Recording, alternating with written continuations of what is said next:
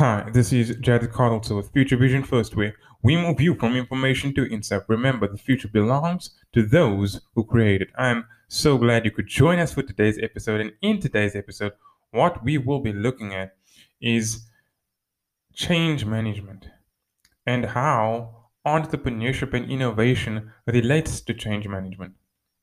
And this is an important topic because on this podcast, we look at science, business, technology, and education and how that affects you personally. So here's the interesting thing. Interesting thing is when we think about how we are taught in school, public school, the main focus is on becoming something that is going to be there in the future.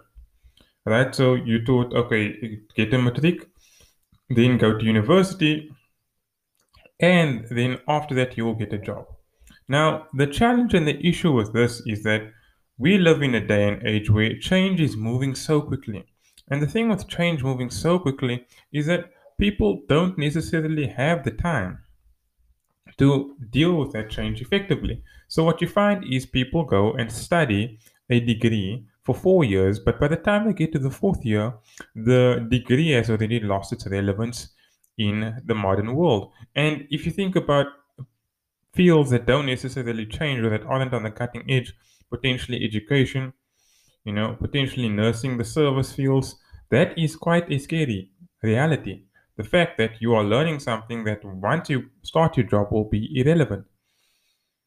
And this is really the challenge of today's world, the modern world, is that information is moving so quickly, technology is advancing so rapidly that people don't have time to take it in and create a long term course to explain or extrapolate upon the events and understandings. Alright, so having said this, we look at Peter Drucker's book on entrepreneurship and innovation, and we look at mindsets that are necessary for the entrepreneur. And in today's world, everybody should be an entrepreneur. An entrepreneur defined as somebody who takes money from a low value situation and moves it into a high value situation. Everybody should be an entrepreneur. And there's a certain way that entrepreneurs find opportunities. They find opportunities in the unexpected, in incongruencies, in problems with the existing process, or changes in the industry or market, and changes in perception.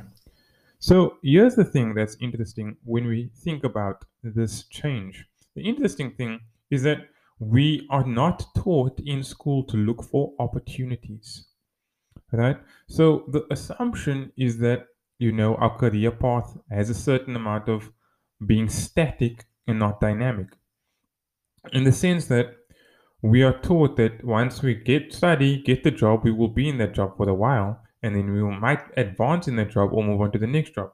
However, in today's ever changing world, many of the jobs that will be available by 2030, we don't have courses for right now. And so, the important thing to understand with this is that we need to have a mindset that is adaptable, that is flexible to change, and that knows how to understand how value is generated so that we can meet that change. So, when it comes to value generation, we've spoken about this before, that innovation and technology changes the way we generate value, which changes the way the economy works, which changes the way people perceive jobs and work life. So, within that understanding, the entrepreneur is the person who is able to manage the change and take the risk and who understands what innovation is. So, in that sense, when you think about innovation, innovation is not necessarily a new technology. It's taking something old and using it in a new way. And that really is the essence of it, is it comes down to how we think. Right? So it's about removing the old way of thinking, that old way of thinking that they taught you in school. It's about embracing leadership qualities for problem solving and looking for opportunities at the end of the day.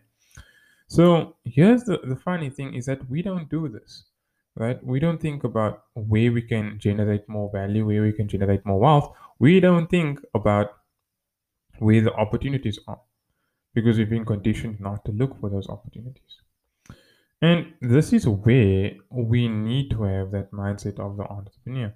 This is where we need to understand how society is driven.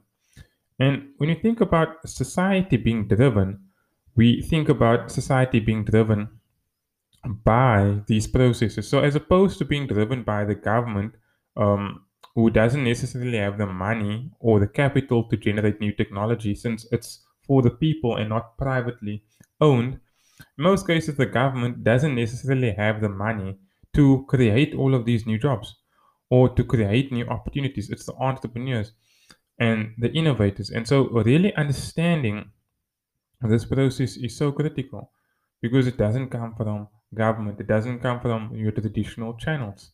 And so that is why we have this great disparity. The great disparity is between the nations or the government that is non entrepreneurial and seeks to maintain or manage the status quo and improve it versus the entrepreneurs and the innovators who seek to continuously disrupt society. Peter Drucker notes that entrepreneurs are by nature risk takers and disorganizers of that which is naturally in order.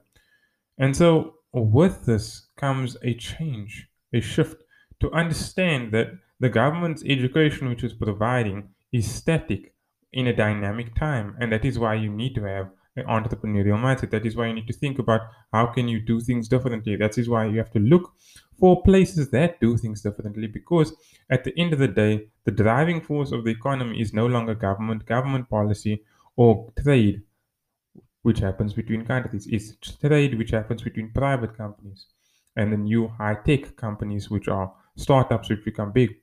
That is where most of the change is happening.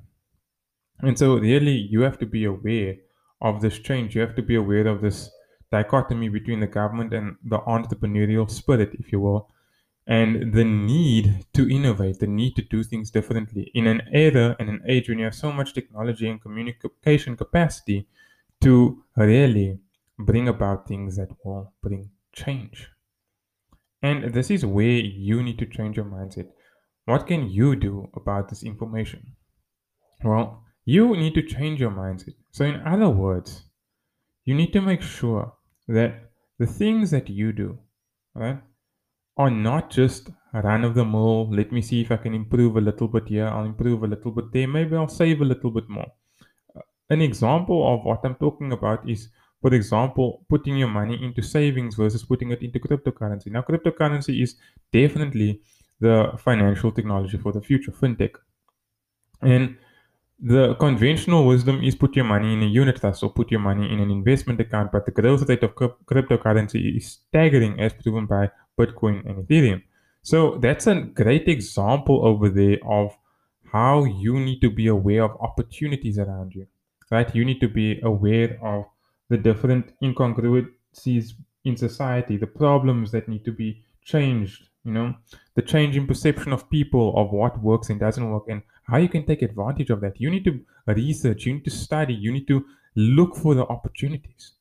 Because at the end of the day, that's how you break yourself out of the old cycle of just having a 9 to 5 job. That's how you break yourself out of the mindset of I'm just a worker working for the wage. This is all that I'm worth. When it's not all that you're worth, when you are worth more and you are valuable, in the sense of you have potential to become something more. And so, really, the encouragement is to study up on entrepreneurship and innovation. Who are the big players? How did they get there? And what can you do? What can you apply from their lives to your life to begin to make the change from being just a worker to an entrepreneur? Because anybody can be an entrepreneur if you are solving a problem, if you're taking a risk, and if you're taking money and taking it from a place of low yield to high yield, right? If you're taking it from a place of just being earned to being invested, where the money is growing for you and working for you, and you are not just, earning it and spending it. This is Jared Carlson for Future Vision First, where we move you from information to insight. Remember, the future belongs to those who create it.